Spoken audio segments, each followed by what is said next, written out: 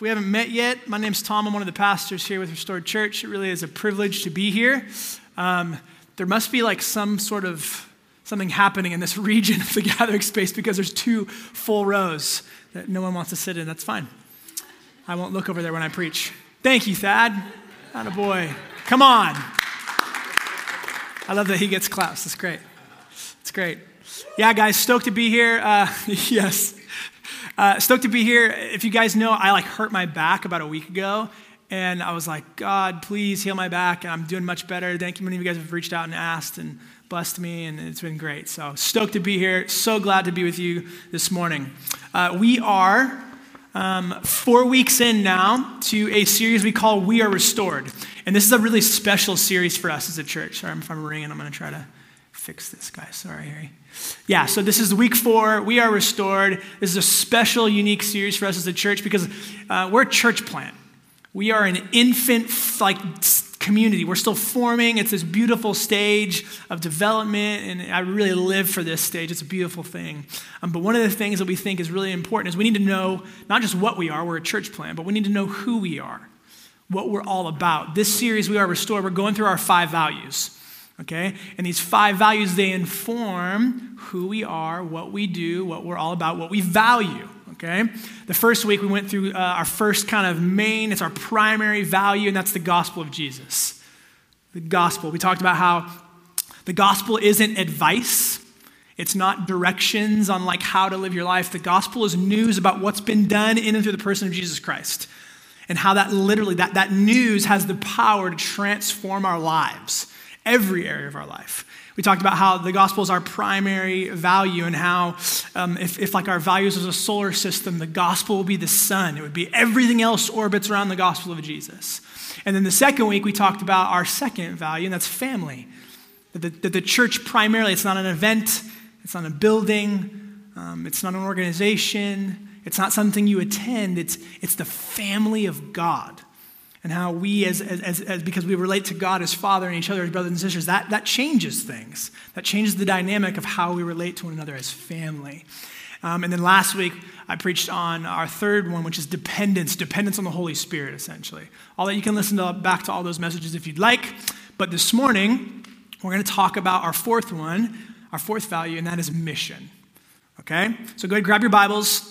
We're going to be in Matthew chapter 28. If you don't have a Bible, that's fine. The words will be up there on the screen for you. While you're flipping there, Matthew chapter 28, it's the last chapter of the Gospel of Matthew. While you're flipping there, I don't know if it's just me, but this year I feel like has flown by so fast. And I feel like I keep saying that, each successive year in my life. I'm like, man, last year went by so fast. Oh, last year went by so fast. Last year went by so fast. I feel like 2018 flew by. Can you believe Thanksgiving is less than 2 weeks away? That's nuts to me. I'm like, sorry guys, this year, I'm a little gassy maybe, I don't know what's going on. But either way, this year's flown by, Thanksgiving less than 2 weeks away. How many of you guys are Black Friday shoppers? Go ahead, out yourself in public right now. Okay. Black Friday is dangerous, okay? I've been Black Friday shopping, I think, twice in my entire life. I will never, ever go Black Friday shopping again. I don't judge you if you go. It means you're just tougher than me. You're more thuggish than me. I think it was the last time I went, this was probably 15 years ago. Okay, I got up super early, 4:30 in the morning with some friends. We drove down to, I think it was San Marcos. I was living here at the time.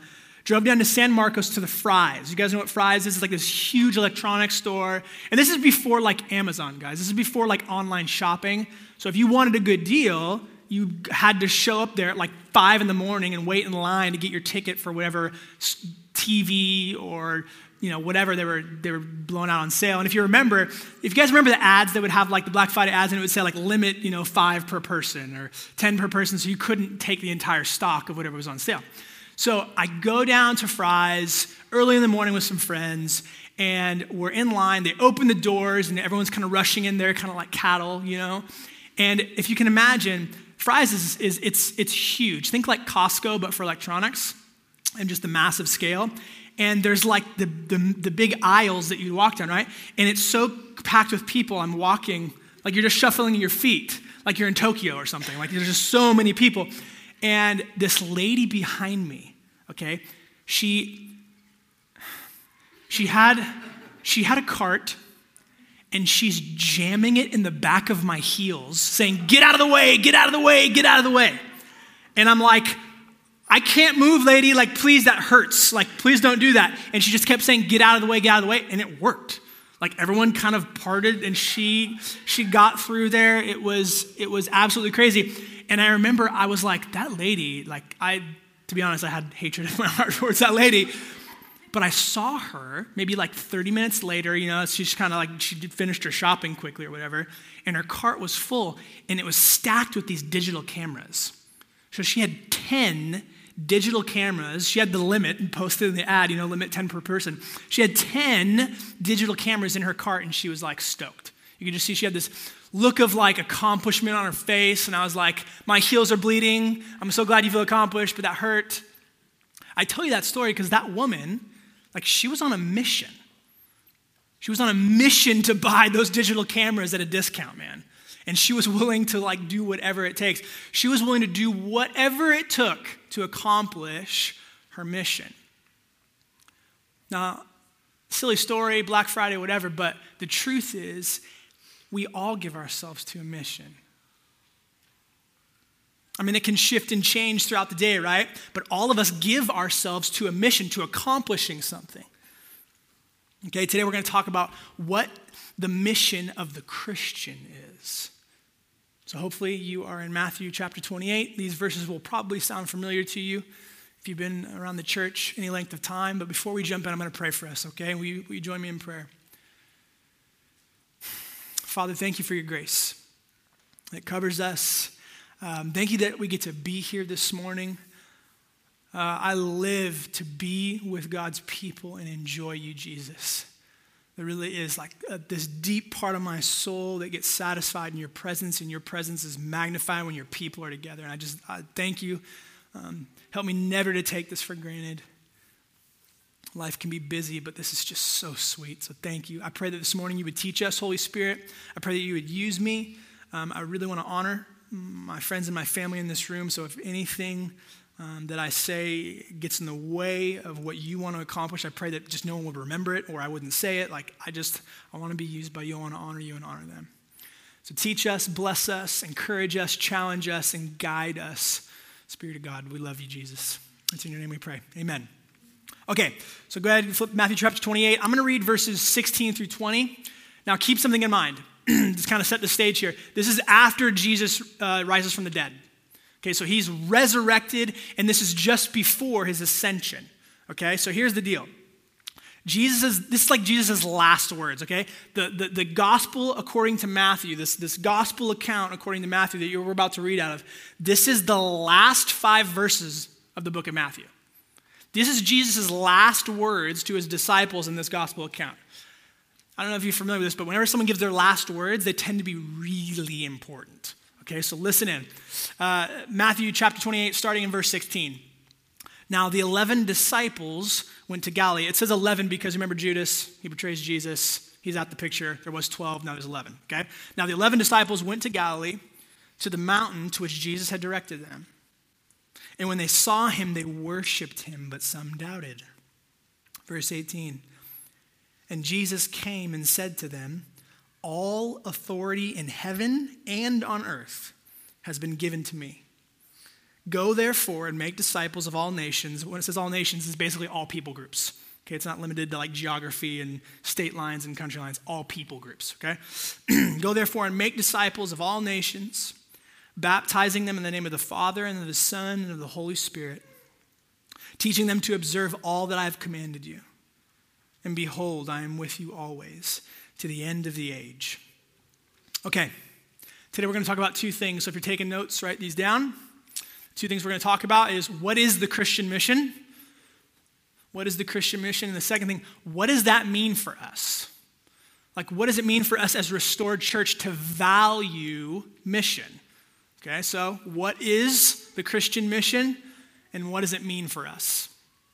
Okay, let's jump in. What is the Christian mission?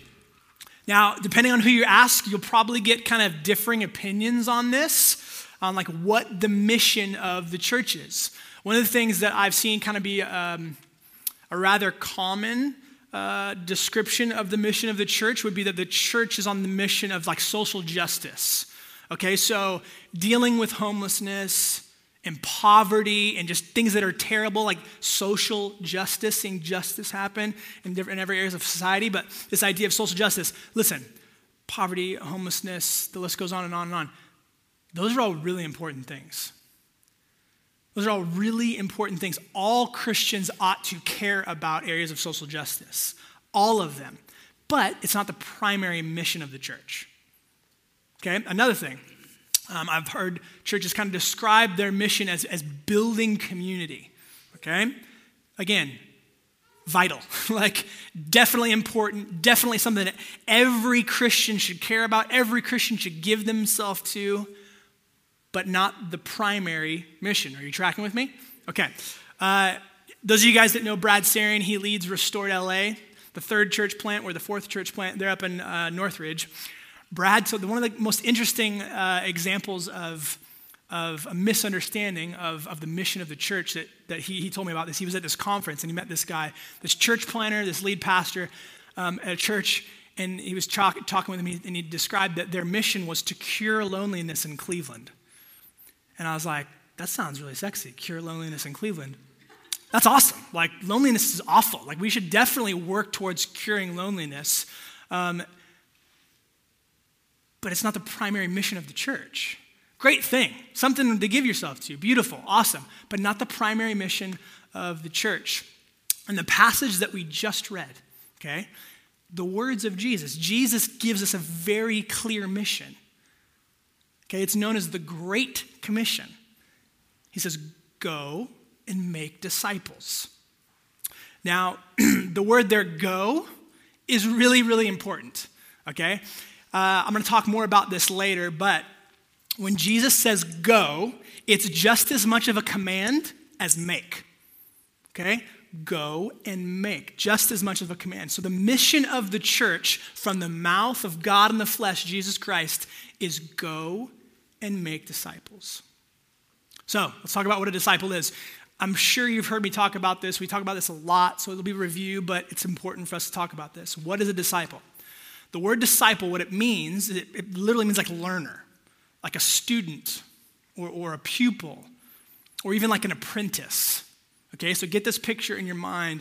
A disciple is someone who's learning, who's in a process. Okay, it's someone who's like a student, an apprentice. So a disciple, this is the kind of definition that we've latched onto as a church. This would be something that would be actually worth you memorizing, even for your own life and to help each other as we make disciples. We would define a disciple as someone who's learning, again, process, someone who's learning to enjoy Jesus, obey Jesus, and operate like Jesus in every single area of life. Like no area of life's off limits. Someone who's learning to enjoy Jesus, obey Jesus, and operate like Jesus in every area of life. So, if the mission of the church, if the mission of the people of God is to go and make disciples, how do we actually do that? Like, how do we accomplish the mission? Jesus totally tells us in these verses. He gives us the answer. Look back at verse 19 with me. Verse 19, Jesus says, go therefore and make disciples of all nations, baptizing them in the name of the Father and of the Son and of the Holy Spirit, teaching them to observe all that I've commanded you. So Jesus tells us how disciples of himself are made. He says two things: baptizing them in the name of the Father, the Son, and the Holy Spirit, and teaching them to obey all that I've commanded, observe all that I've commanded. So baptizing, what does this mean? It certainly includes the physical act of baptism. Okay, you guys familiar with baptism, right? Like you get dunked under the water. It's this beautiful coming out party of like, I want to follow Jesus. He's the Lord of my life. The old me is dead. It goes under the water, and the new me, the new creation, because of the blood of Jesus, the new creation rises out of the water as a symbol of the new life I have in Jesus, the new creation I am with new transformed desires to actually follow him and obey him. This physical act of baptism, it's beautiful. We live for this. We party in this church when it comes to baptisms. We celebrate it because it's a big deal, okay? So this idea of baptizing in the name of the Father, the Son, and the Holy Spirit, what does that mean? It definitely includes that. It absolutely includes that physical act, right? But hear me say this, like it's more than that. It's deeper than that. The word baptize, think about it. It means to immerse. It's literally what it means. It means to immerse. So for the sake of time, I'm going to keep this kind of brief, but there are like several implications here. Several implications here. The first is obviously, like we talked about, the act of baptism, the ceremonial act, the symbol. But even, like I said, even the act of baptizing, it symbolizes something. It symbolizes new life as a result of the gospel, the good news of Jesus. So, simply put, just to save time, we can talk more about this in depth later if you like. Baptizing in the name of the Father and the Son and the Holy Spirit, it basically means to immerse a person in everything God is, in everything that God has done, the Father, the Son, and the Holy Spirit, who he is, what he's done,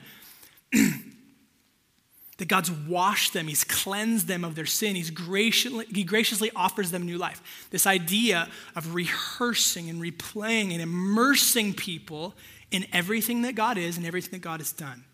Okay, it's basically the gospel message. So what about teaching them to observe all that I've commanded you? So we have the first one. How do we make disciples? Baptizing them in the name of the Father, the Son, and the Holy Spirit, immersing them in all the things that God has done and who he is, and then teaching them to observe all that I've commanded you. That one's pretty simple, okay? I think it's pretty straightforward. It's teaching people how to obey Jesus. Like, he's king, right? How to live in his kingdom. How to live under his lordship, okay? So, really quick, I know this is a review, but I want to make sure we get this before we move forward. Recap, how are disciples made? By immersing people in who God is and what he's done in the gospel. We talked about this week one, that the gospel is that God, almighty, all-knowing, creator, perfectly righteous in all of his ways, holy, in a league of his own, this amazing VIP of the universe, God, loves me. The one who rejects him, the one who thinks he knows better than him, the one who takes his crown and says, actually, it'd probably be better on my head because my decision-making is better than yours most of the time. That God loves me. That's the gospel. It's the good news. It's information. It's news. It's not advice, right? Immersing people in that. That's how we make disciples, immersing them in the beautiful news of the gospel of Jesus and teaching people how to obey Jesus as king. Are you tracking with me? Yeah? Okay. So, we have two strategies in this church to make disciples. Okay, if we're going to answer that, if we're going to actually fulfill the mission, we have strategies to do that. We have two of them, okay? Do you guys remember I talked about the Black Friday woman who bashed her cart into my heels, right? Like, her mission was to get those digital cameras before anybody else. And her strategy was to grab a cart and use it as a weapon. Are you tracking with me? Mission, strategy, right? Our mission is to go and make disciples of Jesus. Our strategies, there's only two of them. This gathering, this worship gathering, and gospel community. Gospel community it's vital. Gospel community it's in the same way that church isn't an event, the church is the family of God. This is not church, this is the church gathered for a purpose, okay? Gospel community is the church gathered for a purpose. It's a community of people who are helping each other follow Jesus and inviting other people to do the same. So it's not an event. Yes, we'll do family meals once a week, but there's all sorts of rhythms of things happening. It's a series of relationships where we help each other follow Jesus and invite other people to do the same thing. Okay? That's the first strategy. The second strategy is this gathering, this worship gathering. This worship gathering exists primarily, hear me say this primarily exists to offer him the praise that he's due and that he's worthy of. The cool thing is that we actually receive from that too, because it's what we're created for. Joy, satisfaction, peace, security that transcends our circumstances. This is really important. Okay, we simplify gatherings on purpose because we want to use our money to plant churches and free up people to lead and plant and pastor churches. But either way, this is really important. It's primarily for him. Do we benefit from it? Yes. But this is a set-aside time each week where we get to rehearse and preach the gospel, this beautiful news, and enjoy it, where we get to actually do that together. Make sense? So we have two strategies. to accomplish the mission of making disciples, gospel community and worship gathering. Okay, I want to chat a bit about the outcome of discipleship. Does anybody here like to fish? Yes. 4 of you, 5 of you, 6 of you. I enjoy fishing. I prefer like stream fishing in the mountains because the sounds and just the environment and just like it puts my soul at peace in a cool way. But I enjoy fishing. If you guys have been around the church any length of time or you're familiar with the Jesus story, you know Jesus' first disciples were fishermen, like by vocation. They spent a lot of time fishing. Let me read you out of Matthew chapter 4 here quickly. Matthew chapter 4, starting in verse 18. It says this. While walking by the Sea of Galilee, he there is Jesus, saw 2 brothers, Simon, who's called Peter, that's the apostle Peter, and Andrew, his brother, casting a net into the sea, for they were fishermen. Verse 19.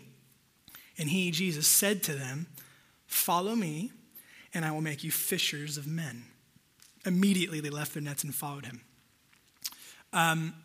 This last summer, we had like our family vacation, and we took our girls along with my folks and my brother. We went up to the mountains, like the Sierra Nevada mountains, the eastern Sierras, right?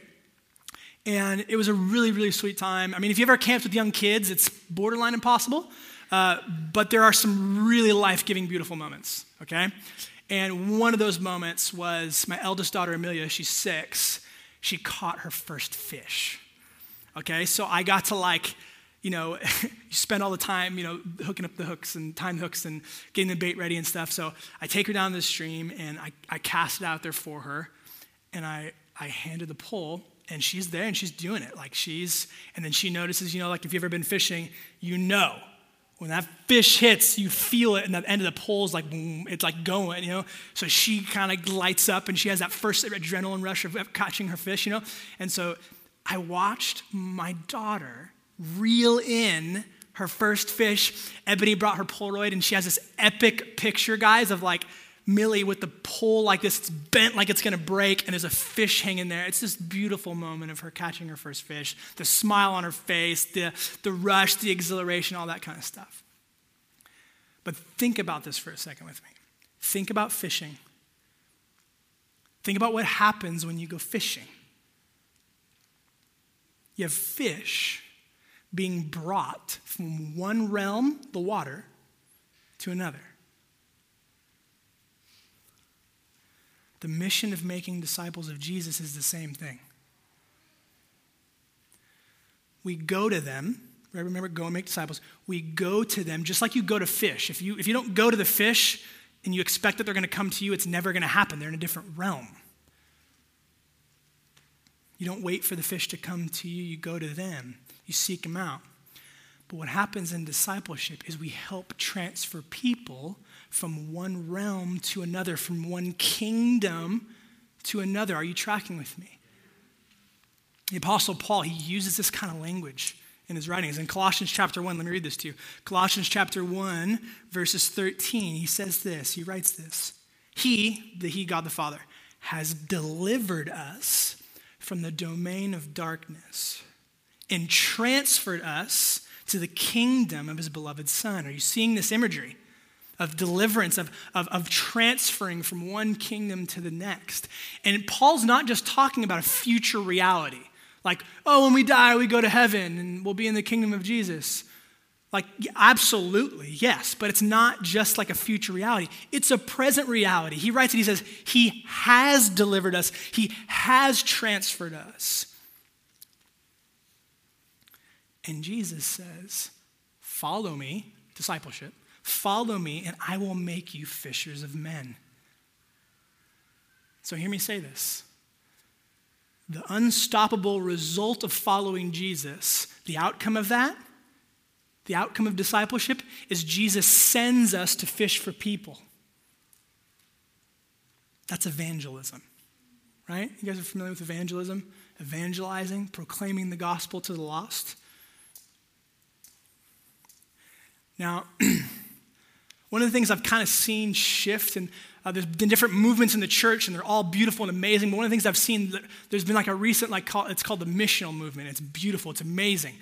God's poured out his kindness and his spirit in gracious ways. But one of the things that I've seen happen is that Christians will they'll kind of like they'll start to view evangelism, as beautiful and amazing as it is, they'll start to view evangelism as the mission.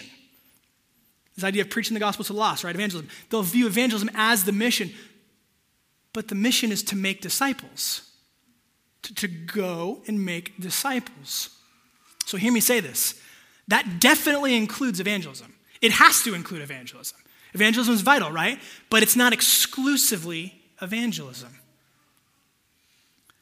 Here's what happens. When the mission morphs into exclusively evangelism, the goal shifts from making disciples to making converts. Let me read you a quote from this guy, John S. Leonard. He wrote this wonderful book on evangelism called Get Real. It's one of the recommended readings on the church website if you want to check it out. It's really, really helpful, really simple read. He says this regarding this idea that when the mission shifts towards like when you define the mission as evangelism and not the big picture of making disciples, it shifts the goal to making converts. He says this, quote, "We need to change our vocabulary when we describe a Christian. Jesus didn't command us to go out and make believers. He commissioned us to go and make disciples. We need to move away from a big decision," quote, definition. When he talks about big decision, he's talking about this idea of like the kind of famous altar call, like raise your hand, I want to follow Jesus. Awesome, amazing, but that's what he's referring to when he says big decision, okay? He says we need to move away from a big decision definition because all the emphasis is on making the decision, praying the prayer, or walking down the aisle. Is that all Christ asks of us? Western evangelicalism has infected the world with this heresy, that if you have made the big decision, you're okay. In a discipleship approach, the moment of decision is played down. A decision to follow Christ is celebrated as a first step, just like with our children. When they took that first step, we applauded them, but their training wasn't over. It was just beginning. One difference between a convert-making approach and a disciple-making approach is that the convert-making method takes a brief time. You can make a convert in a few minutes. It takes a lifetime to make a disciple.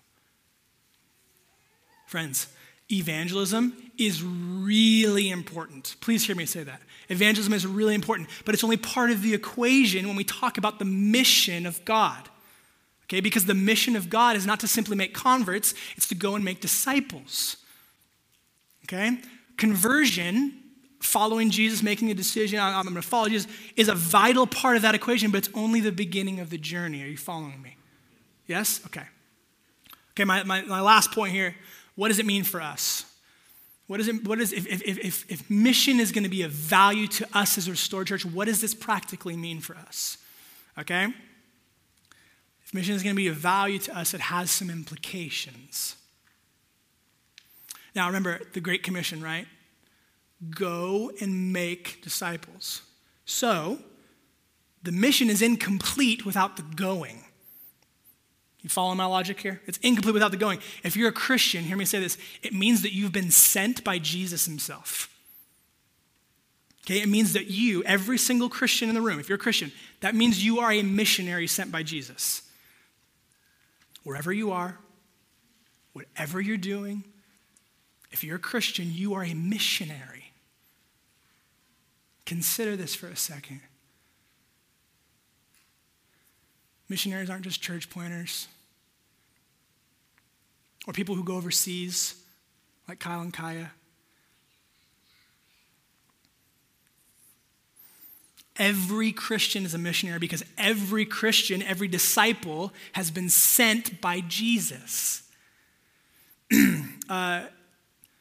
The legendary, famous British preacher, Charles Spurgeon, he said, every Christian is either a missionary or an imposter.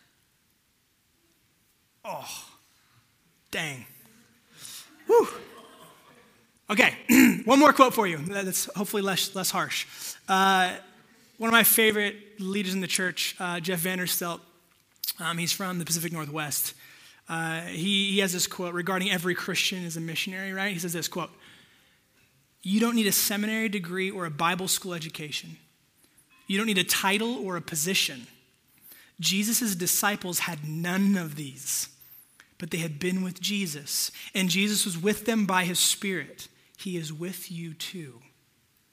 Everywhere you go, whatever you do, you are a missionary sent by Jesus to love like Jesus, overcome sin like Jesus, proclaim the gospel like Jesus, and see the people's lives changed by the power of the Spirit that raised Jesus from the dead. You are always on mission. Every part of your life, every activity and event is part of Jesus' mission to make disciples." So friends, if you're a Christian, Jesus has sent you as a missionary. So whether you're a student, or you're a stay-at-home mom or a dad, or a teacher or a manager or whatever, you're a missionary sent by Jesus to the people around you. Valuing mission means every one of us is a missionary sent by Jesus. Okay, what else does it mean? What else does it mean for us to value mission? It means that we prioritize being missional instead of being attractional. How many of you guys had school dances when you were in junior high school? Many of us, okay. These are like ridiculous, in my opinion, because what happened, at least in my experience, was there would be like a room sort of like this, and on one side of the room there would be guys, and on one side of the room there would be girls, and there'd be this huge open space to dance in the middle. And you have this, like, it's partied like the Red Sea, man. It's like they're segregated, girls on this side, guys on that side, whatever. But I remember the first, like, school dance I went to in junior high. And I remember like kind of feeling like sort of anxious and like, oh, I've never done this before, but I've seen movies where there's school dances and like that kind of butterfly feeling in your stomach. And I remember I was like, guys, I put on my best outfit, okay? Like, I'm like, this is the best shirt I own. I'm going to wear this. I got new shoes or whatever. Like I went for it, okay? I tried to be as attractive as possible. I might sound silly, but I did, okay? And I remember thinking like, dude, there's going to be so many girls that want to dance with this. Like, have you seen this shirt? Like, it's going to work. And I remember being like, you know what? They'll probably have to start forming a line. You know, it's like Disneyland. Like, they'll patiently wait their turn. And then once the DJ plays enough songs, like, guess how many ladies I danced with? Zero. Absolutely zero.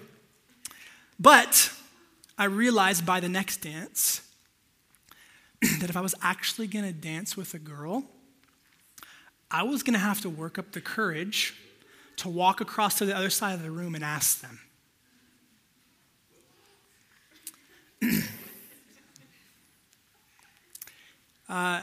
In the past few decades, the church, especially here in the West, has been like me in junior high school.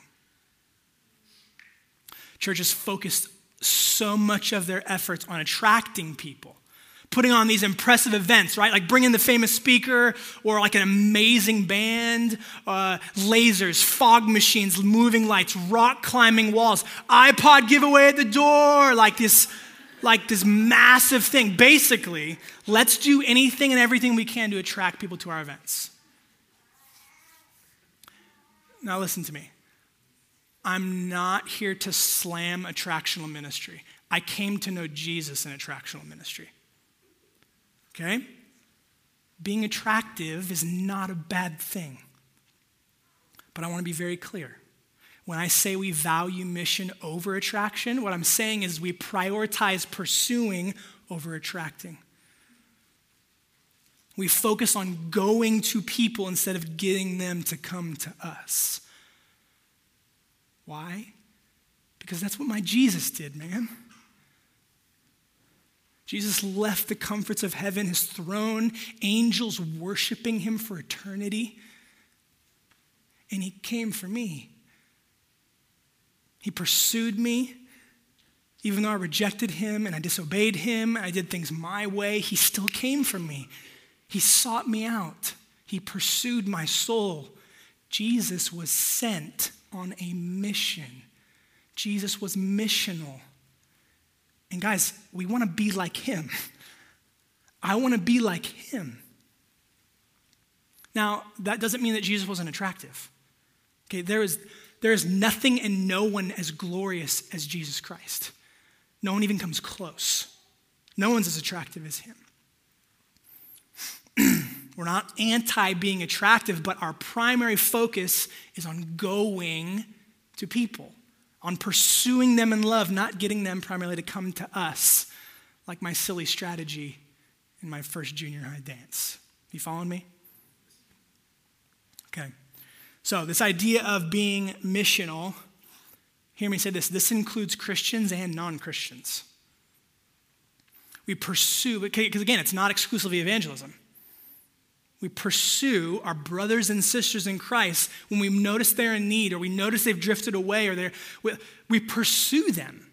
We pursue them to help them enjoy Jesus, obey Jesus, and operate like Jesus. Because guess what? We all forget and make mistakes every day. I need you to help me follow Jesus. So, obviously, we want the not yet Christian to know God as well. So again, I want you to see this, that the mission of God involves Christians and not yet Christians. We lovingly pursue because the mission is to make disciples, people who are learning to follow Jesus. You tracking with me? That includes everybody. Everybody, okay? One of the things that I've noticed in planning and leading churches over the years is that, like in different seasons, God provides different opportunities. I'm sure you've experienced this even in your own life. Different seasons, God provides different opportunities. Herrick referenced it earlier. Our church has a rather spectacular missional opportunity in front of us because more than a third of the people in our church are children. It's crazy. More than a third of the people in our church are children, including infants. That's like almost 50 kids. Like on regular, not visitors, like they're here regularly. And by here, I mean in the community, not just at the event. Now, listen, I don't know about you. I desperately want all of them to become disciples of Jesus. Every single one of them. To know him and his radical love for them, to enjoy him, to obey him, and to operate like him in every area of their life. And God, in his loving kindness, has brought us dozens of kids, guys. Dozens of kids. I've never seen a church plant with as many kids as we have. And at first it freaked me out and stressed me out. But now I see it as God's kindness because he wants to use us to actually accomplish the mission of making disciples of Jesus. That includes all nations, right? All people groups, right? All ages too. And I just want to say this too, like that's all of us, right? That's not just biological parents. Like we're a spiritual family. We take responsibility for each other, right? So, how are we going to disciple these kids? Like what are we going to do? Listen, the same thing that Jesus told us. The same way he told us, we already went through it, by immersing them in who God is and what he's done, immersing them in the gospel, that God loves them, the little sinners that they are. God loves them, immersing them in who God is and what he's done in the gospel, and by teaching them how to obey, showing them how. How do you be a Christian? How do you be a disciple? How do you follow Jesus? We're going to show them how. It's going to take time. It's a process. Okay, the mission, again, let me say this. The mission is to go and make disciples. So, I'll call the band up. I'll close with this. I'm almost done. Let me get a drink of water here. You guys still with me? We okay? So no? Yes. Okay, thank you. The murmur is my favorite. Yeah, we're still with you. Okay, I love you. When I was a kid, I remember my dad, where are you at, Papa, in the room? He's on the stage, okay.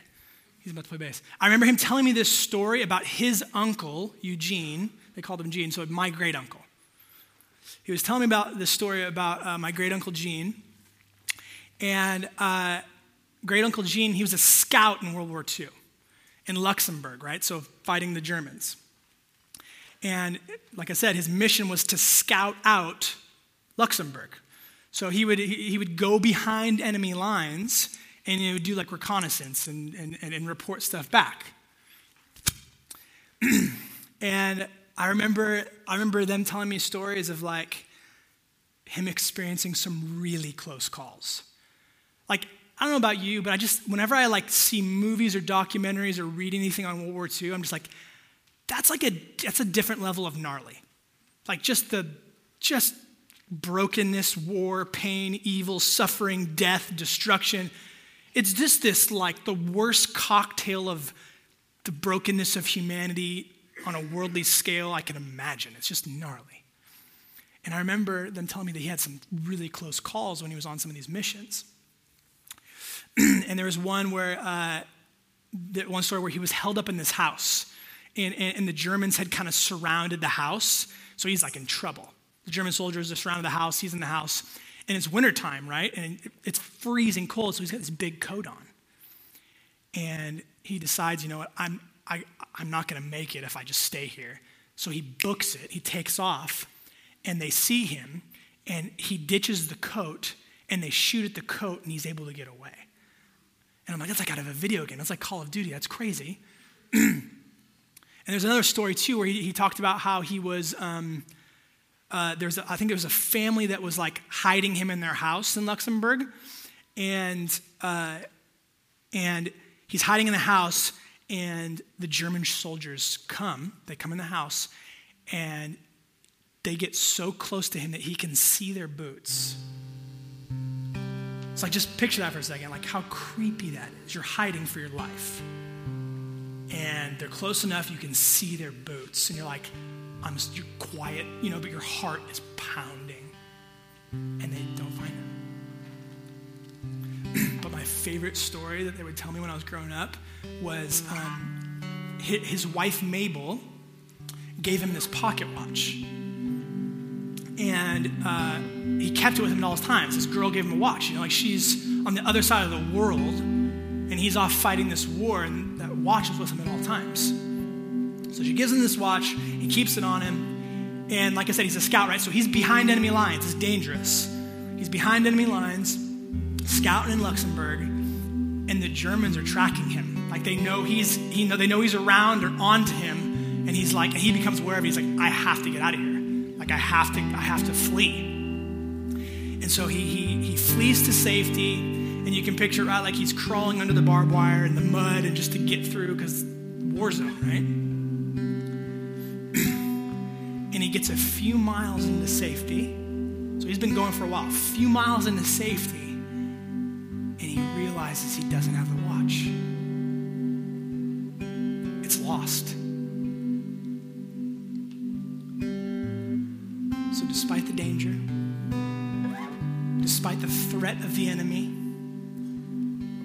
he risks his life. He goes back into enemy territory, knowing that they're onto him. He goes back into enemy territory to retrieve the watch. And he finds it.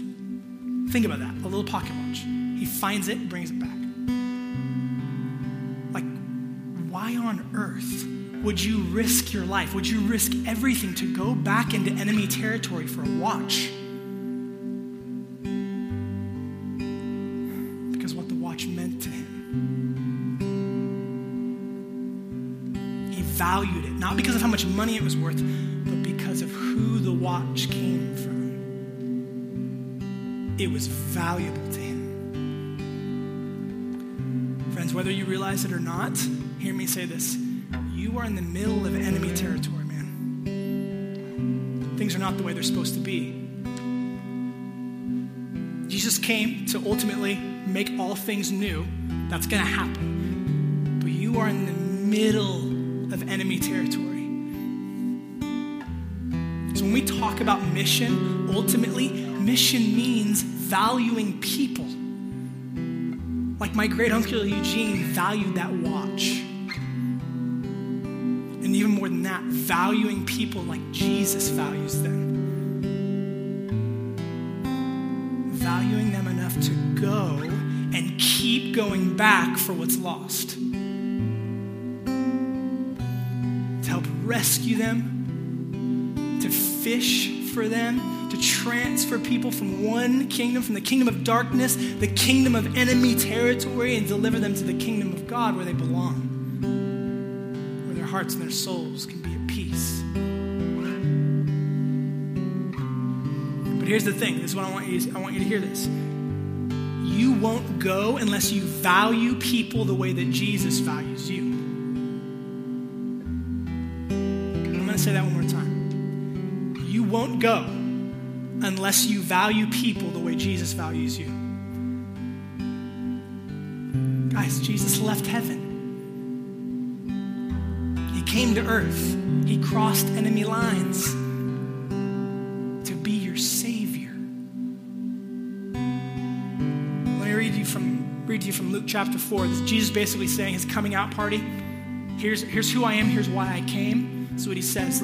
Luke chapter 4, verses 18 and 19. The Spirit of the Lord is upon me, because he has anointed me to proclaim good news to the poor. There's that gospel language. To proclaim good news to the poor. Listen to this. He has sent me to proclaim liberty to the captives and recovering of sight to the blind. Okay, that's not just physical blindness, friends. It's spiritual blindness too. To set at liberty those who are oppressed, to proclaim the year of the Lord's favor. My friend, you will not prioritize the mission. You won't value the mission enough until you realize that Jesus valued you so much that his mission was for you. Like, he came for you, man. Do you know that? Do you believe that? Hear me say it. Do you have ears to hear that? In John 20, verse 21, Jesus says, as the Father has sent me, so I am sending you. So Jesus' mission was you, but it didn't end with you. Remember, Jesus says, follow me, and I'll make you fishers of men. Just like him. Just like him. So here's my question for you. Who is God calling you to go to? Will you stand if you're able? Who is God calling you to go to?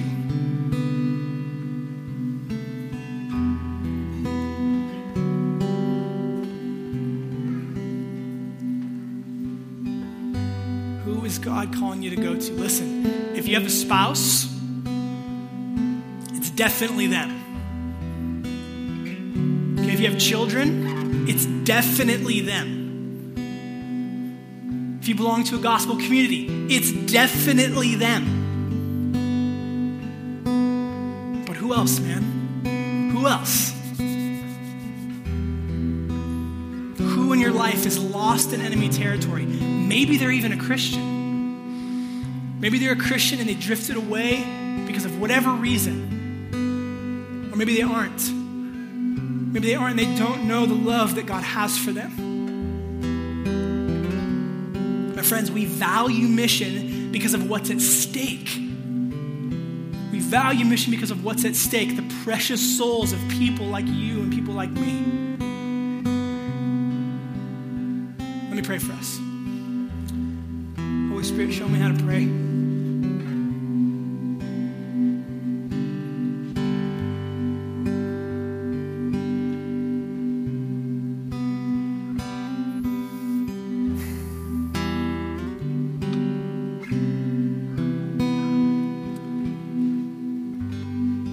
I feel like there are some of us who are wrestling with this idea of mission right now. Maybe wrestling with some of the things that I've said. I feel like there's things that I have said that some of you are like camping on, and you're missing what God's saying to you. Because he wants to rescue and redeem every single portion of your life, and he wants to use you to rescue and redeem the lives of the people around you. It's not in your strength. It's by the power of the Spirit of God in you. It's God's mission through you.